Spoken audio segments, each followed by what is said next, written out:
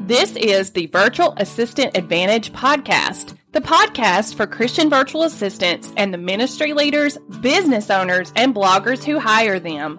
Learn the tips, tricks, and advantages of working together. I'm your host, longtime virtual assistant and virtual assistant coach, Alicia Avant. Welcome to the podcast. Welcome to another episode of the Virtual Assistant Advantage podcast. I'm your host, Alicia Avant, and today we are going to be talking about subcontracting versus being a team member. Now, I can only speak from my personal experience as I've done a little bit of both. I've also subcontracted work to other VAs, so I'm speaking from that perspective as well.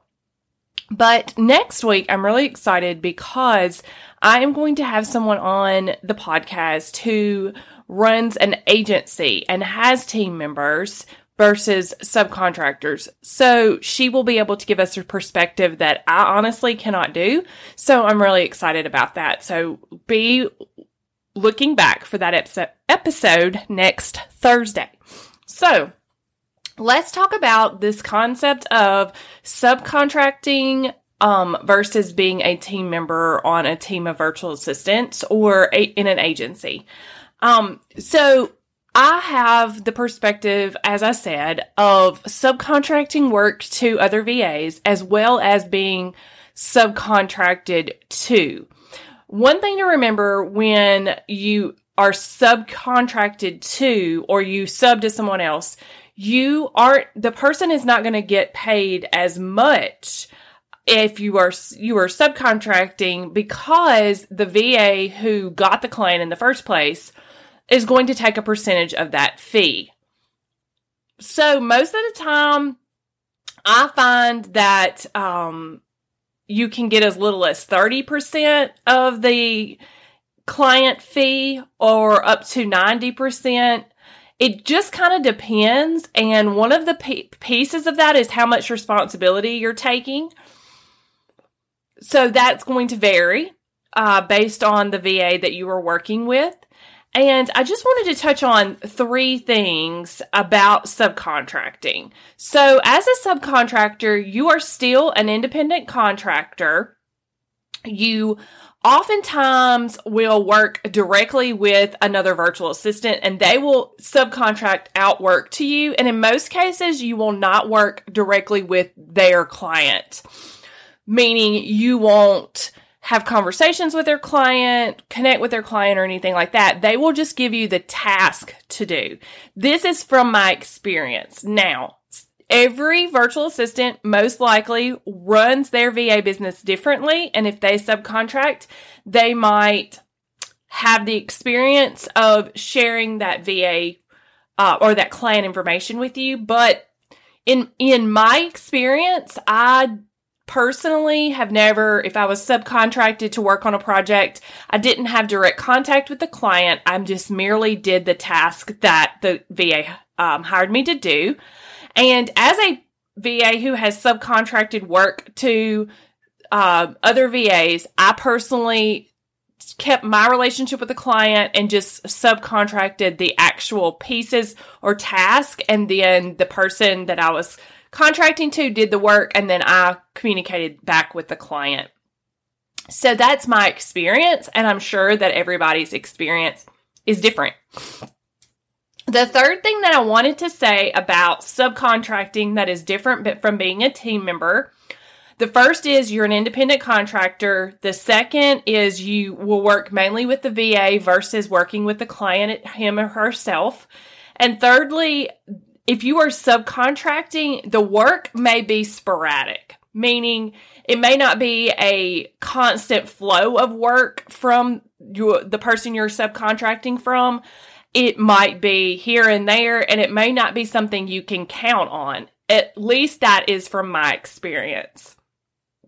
I have worked as a subcontractor, and I have hired people, and in both cases, it was a sporadic type of relationship, and it wasn't always easy to do. For me as a virtual assistant, I found that it was difficult because I did not know when someone was going to need something, and it was hard to plan for. But it was still nice because I didn't have to have the stress of finding the client. So that is, to me, the advantage. And then let's talk about team members. So I see a team member as someone who is a part of an agency.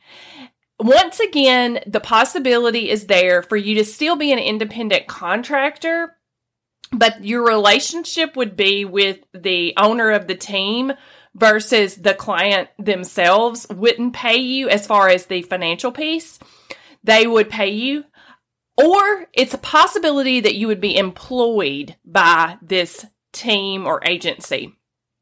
This is my experience, my newest experience with being on a team is that it is an employee situation, and that is different from most virtual assistants who are independent contractors. So you could possibly be an independent contractor or possibly be employed. That's the difference when you're working as a team or agency. And in this case, you most likely will have some connections with the clients themselves.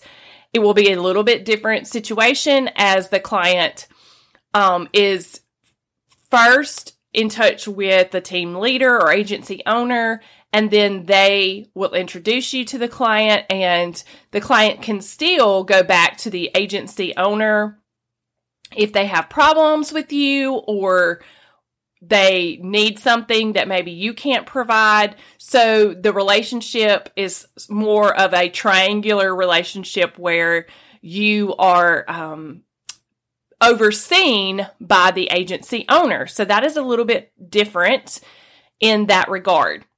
Not a bad thing. It's just that is the way the model works. And again, it's less stressful because you don't have to find the clients themselves, but you still get to maintain a relationship with the client and build a one-on-one relationship with the client. And the perk of this is that the work is most likely ongoing rather than sporadic.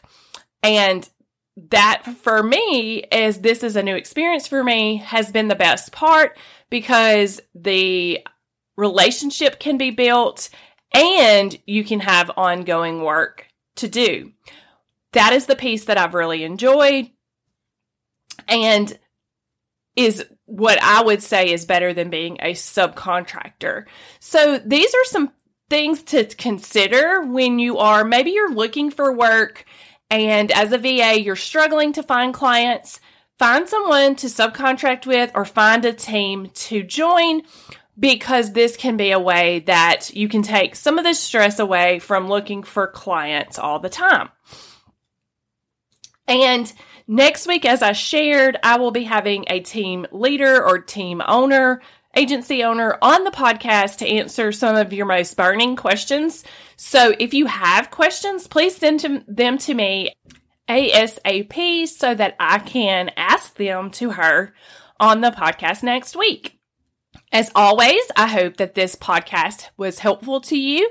If there is a topic or subject that you would like me to cover here on the podcast, please don't hesitate to reach out and let me know, because I am doing this for those of you who are wanting to become a virtual assistant, or if you are wanting to grow your business, if you're needing to make more income with your business, or if you are a business owner who is looking to work with a VA. I think that the topics that we cover here can help you to do so. Thanks for listening and have a great rest of your week.